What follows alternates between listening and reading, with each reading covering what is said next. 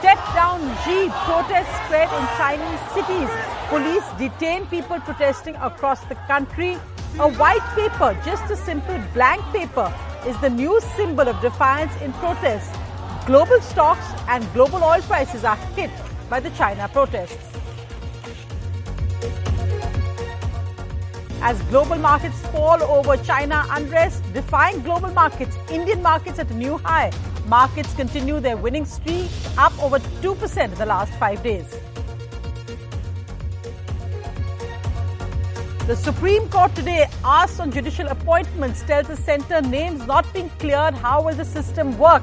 The top court questions the centre on judicial appointments, saying the names of some judges are pending for over a year. Resolve the issue. Don't force us to decide.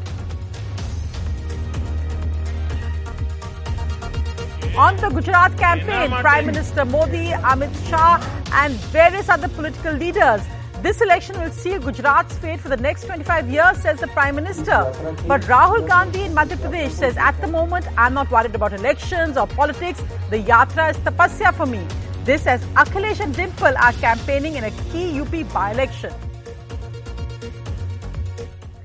Men with swords attack Aftab's police van in Delhi. A cop fires in the air as a man waves his sword. The men detained claim they are part of a Hindu Sena. Aftab was in the police van at the time of the attack but is unhurt.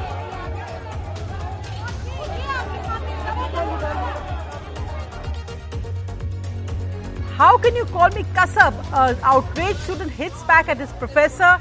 The Manipal Institute suspends a professor who called this Muslim student after he said his name, saying it's like Kasab. It's not funny. The student speaks out.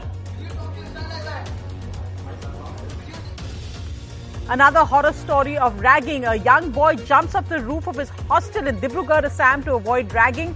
A night of torture and beating at his hostel, says his family.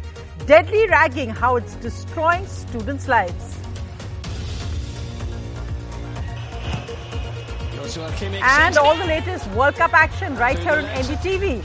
And well, sore losers. There are riots in Belgium after the World Cup loss to Morocco.